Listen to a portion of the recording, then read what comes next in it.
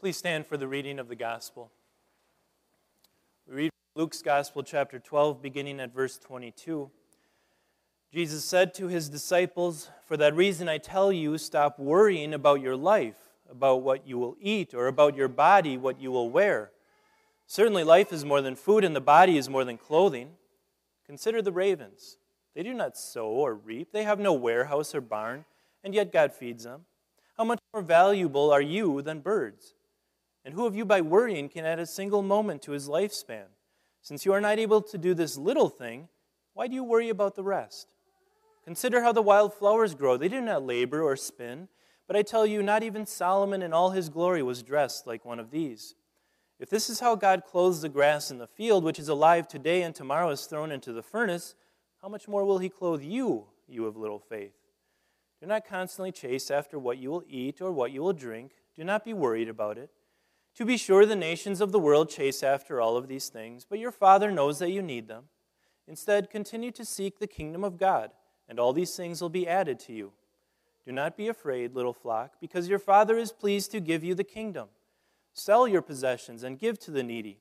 Provide money bags for yourselves that do not become old, a treasure in the heavens that will not fail, where no thief comes near and no moth destroys. For where your treasure is, there your heart will be also." This is the gospel of our Lord, we pray.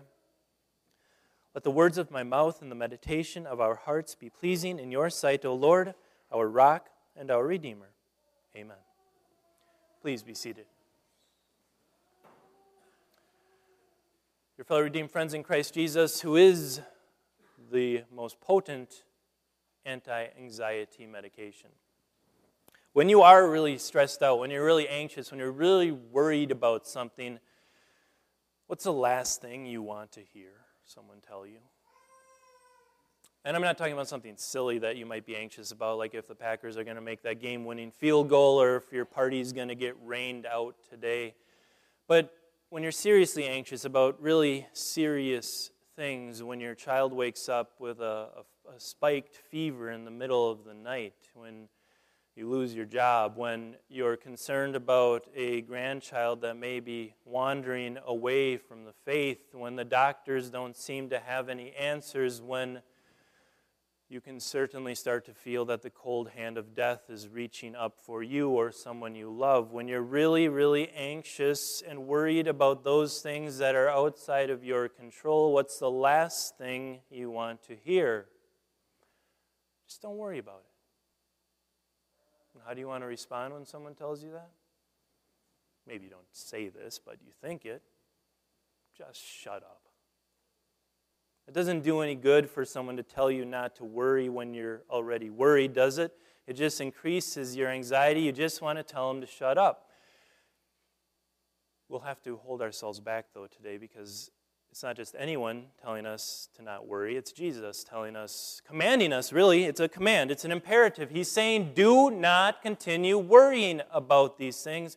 But unlike anyone else who may tell us those words, Jesus has the power to alleviate, to solve, to fix our anxiety. Jesus commands something this seriously. It must be a serious matter, right? Why is anxiety and worry such a serious thing? Well, we could point to countless studies that have documented how detrimental anxiety and worry are to people's heads and hearts and bodies and lives and families. Ours is a very anxious society. It's probably no coincidence that among the leading drugs that are prescribed for people, anti-anxiety medications are up there towards the top, and among over-the-counter drugs that people are searching for and maybe even take on a daily basis are heartburn or stomach disorder drugs and drugs to help you sleep at night. All the result of anxiety, right? Anxiety destroys our heads, our stomachs, our sleep. But I'm not a doctor and I'm not a psychologist, and you're not here to hear about the physical or psychological impact of worry and anxiety in your life. Far more serious than those is the spiritual impact. Anxiety is, when you get down to it, idolatry. It is the worship that we carry out towards the things or the people or the other things of this world that we think will give us what we need for daily life, whether that be health or wealth or happiness or identity or a place to belong. And it has a liturgy. This worship of this idol called anxiety has a liturgy. You're probably as familiar with it as I am. This liturgy consists of headaches and heartache and ulcers and restless days and sleepless nights. That's the worship, the liturgy that we pay to this idol called anxiety. And it ends up eating us from the inside out. Anxiety truly can be called a cancer of the soul. This is a serious matter that Jesus is bringing up here. How did we get here, though?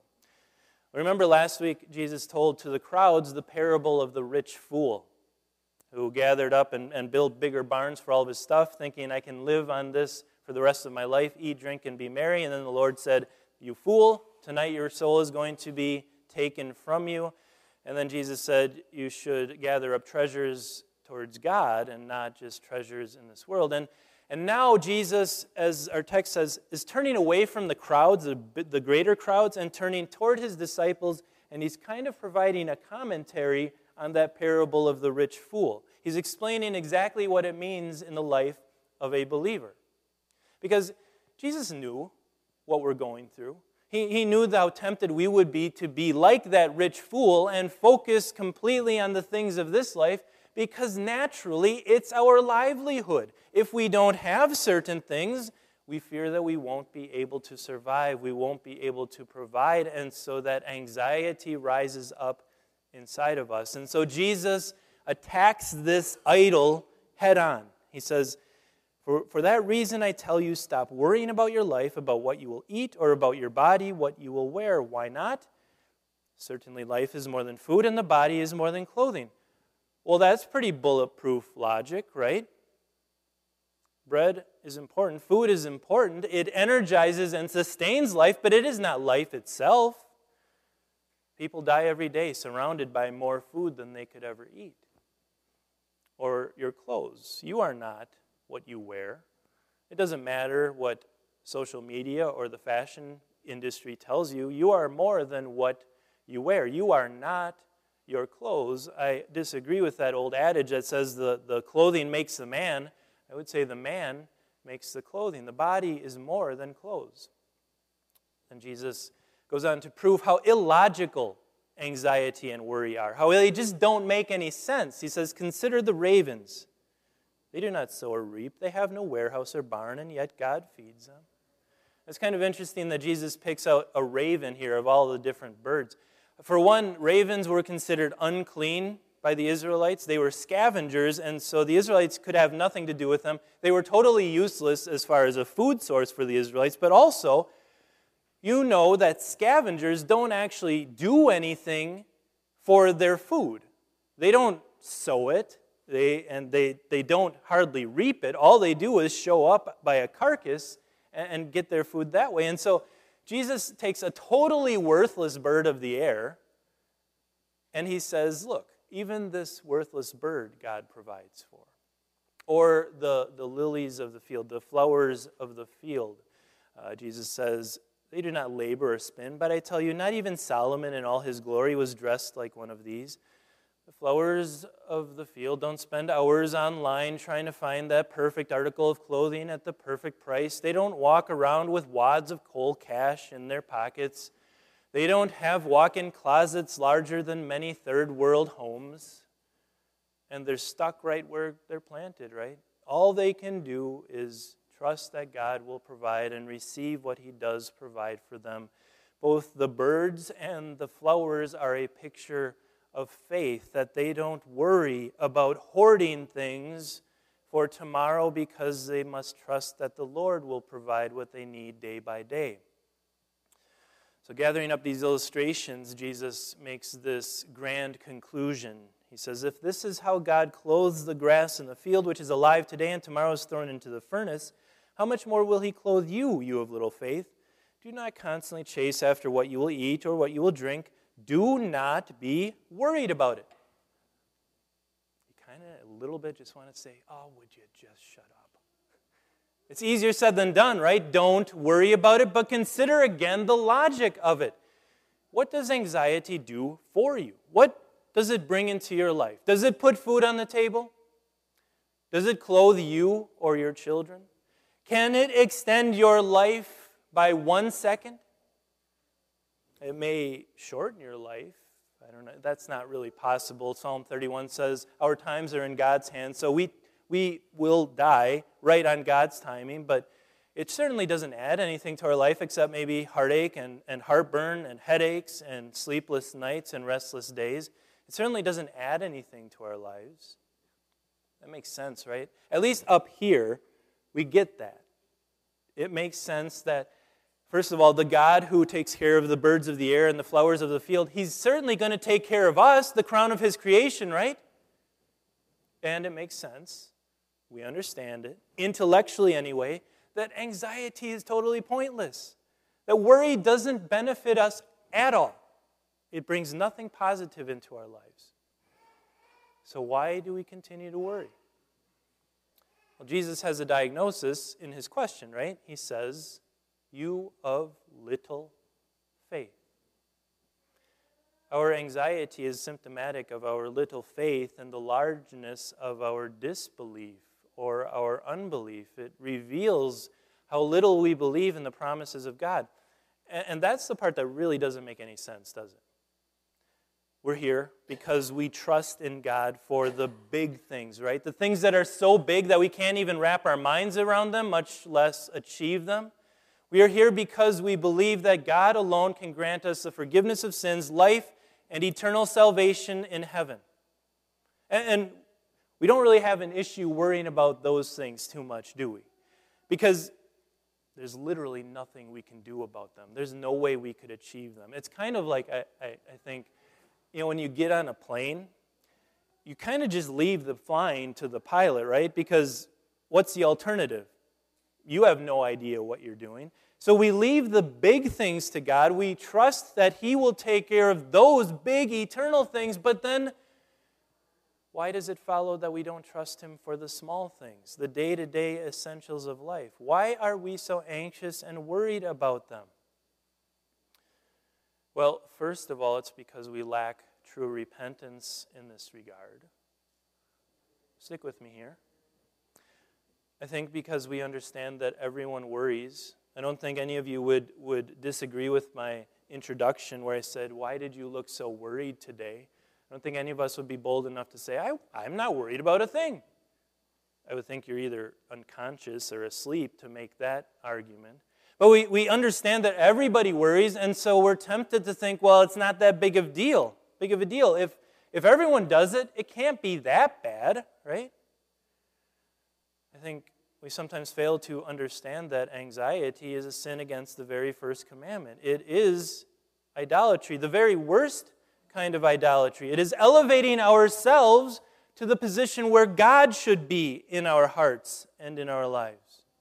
It is thinking that we have control over everything, that simply by our anxiety, by our willing something to be so, we can make it happen, which is not true. That is only true of God. And when we think that way, when we think we have control over things that we clearly don't, we are really idolaters. We are worshiping ourselves in the place of the one true God. And that's a sin that's no less serious than the sin that Satan committed that got him thrown out of heaven and banished to hell forever. It's a form of pride. It's faith in me rather than faith in God. Anxiety and worry are serious sins for which we must repent. But that's just one side of the coin, the first half of repentance, confessing that sin. The other half, I think we lack as well, that faith in God's promises, trust that He actually loves us and will take care of us. The Lord tells us here, it's so tempting to go along with the nations, the unbelieving nations, and chase after these things, and to totally forget that our Heavenly Father knows that we need them. Do we really believe that? Or do we think that our daily provisions are up to our own blood, sweat, and tears? That's a promise you can stake your life on. Your Heavenly Father knows what you need. More than anything in the world, you can trust that. Even if you can't see it right now. Even if you can't see how you're going to put food on the table tomorrow. Or where the next paycheck is going to come from. Or how you're going to pay for your children's schooling. Or how you're ever going to be able to retire because inflation has just destroyed your nest egg. Those are things you can't see. But you have the Lord's promise that He will provide for you day by day. It's still a problem, though, because this has kind of been an intellectual exercise, right? So first of all, Jesus makes a point that if our Heavenly Father cares for the birds and the flowers, He's going to care for us. I mean, it would be like a parent taking care of the lawn and the dishes and the laundry, but then just letting their children go hungry. No parent would do that. It makes perfect intellectual sense that worry doesn't do any good. I mean, by definition, worry and anxiety deals with something that we don't have control over. It doesn't do any good to worry about it. We know that we should confess our sin of anxiety and worry as idolatry, and we know that we should trust in the Lord to provide. We know those promises. But what doesn't go away, even going through that intellectual exercise? The worry and the anxiety. They're still there, right? Just like in the introduction where I said, when you're worried and anxious and someone tells you, don't worry about it, it doesn't help. It's because the law can diagnose the problem. The law can show us how foolish the sin of anxiety is. The law can even tell us, don't worry, don't look to yourself, but look to God and His promises, but it doesn't give us the power to do that. It doesn't actually take away our anxiety. So what is the answer? What is the perfect prescription for anxiety? Let's rewind and go back to the birds and the flowers one more time. Just because they are pictures of faith, of receiving what God gives them day by day, doesn't mean that birds or flowers are lazy, right? Even the ravens, they are busy every day flying around, gathering in, receiving the blessings and nourishment that God wants to give them. The flowers, they reach their roots down into the soil and their petals up towards the heavens to receive the sunshine and the moisture that God gives them to survive. They're not lazy, and neither is faith. Faith ought not be lazy. It is living and active. And Jesus says that faith is living and active in a couple of ways. Actually, two ways. But in other words, what I'm trying to say here with the fact that faith is living and active is similar to an illustration that I heard from a pastor just a couple weeks ago. And he said, basically, any kind of sin can be illustrated like an empty cup. And the question is, how do you get the air out of that cup? I mean, you can blow in it, and there's still air in there. You can tip it over. You can't get the air out of that cup.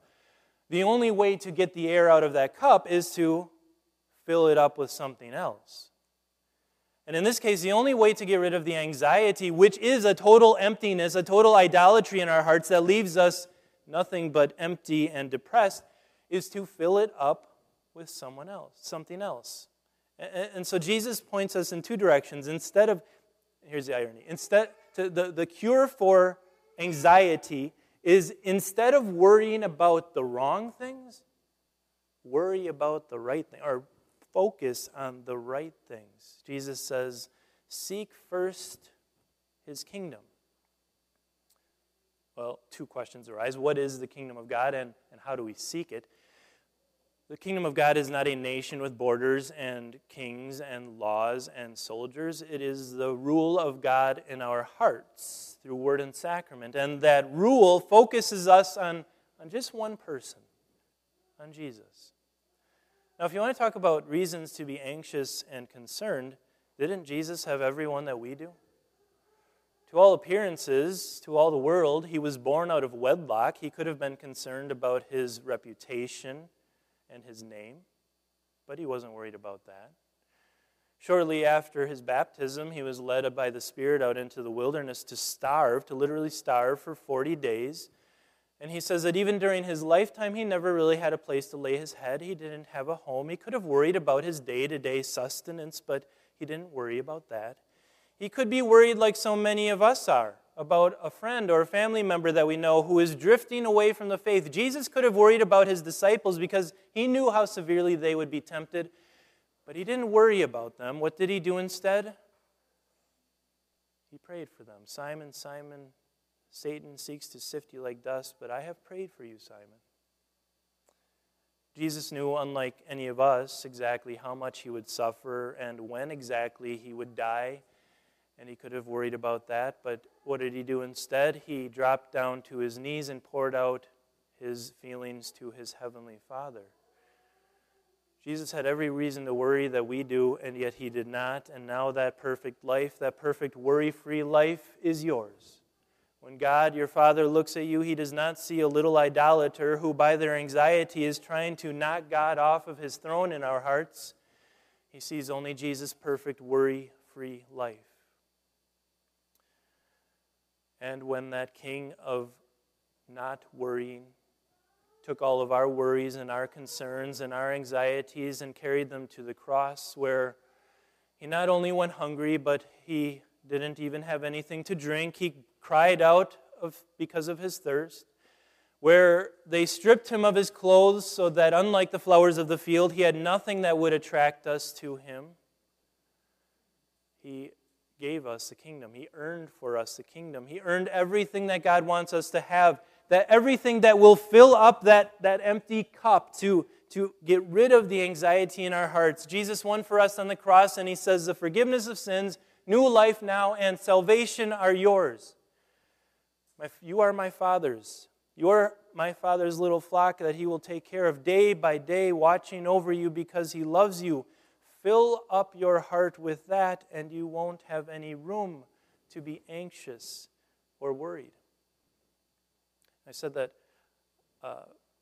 faith is active, and it's active in two different directions. Jesus closes out by saying, sell your possessions and give to the needy. Provide bags for yourselves that do not become old, a treasure in the heavens that will not fail, where no thief comes near and no moth destroys. Now, it might seem counterintuitive if you're worried about not having enough to give away what you do have. But the second sentence explains the first, doesn't it? If you really want to get at that anxiety idol, if you really want to shove it out of your life, shove it out of your heart, give something away. Because by your charity and your generosity, you are proving that you trust in the Lord, that you trust his promise to provide for you day by day by day. You are saying to anxiety, get out of my life. I don't need to worry about my life or my body or my clothes or my shelter or my food. God is worried about that. I can give it away. When you treat the possessions that God puts into your life like you would air, you use it and let it go. Or like water, you drink it and then you let it go. When you can treat your possessions like that, then you are demonstrating in your life, you're exercising your faith and showing to yourself, most importantly, you're showing yourself, my treasure is really in heaven. And then your heart will eventually follow. That's the difficulty of just the intellectual exercise, right? We know how stupid worrying is. We know how it doesn't accomplish anything, how it's a sin, but our hearts are so slow to follow. But when you fill yourself up with the kingdom, when you seek out God's kingdom first of all, and you do that by coming here, remember your baptism, which is your passport, which proves that you are a resident of the kingdom of God. When you hear the absolution in which Jesus rips off the tattered robes of your anxiety and your worry and gives you his fabulous robe of righteousness, when you receive the Lord's Supper here, which is food that will never expire and never perish and never run out, you are filling yourself up with the good things, the promises of God, the kingdom of God, and there won't be any room for anxiety then. I don't know about you, but if I'm worried and anxious about something and someone says, just don't worry about it, I really want to tell them to just shut up and go away, because that is not helpful.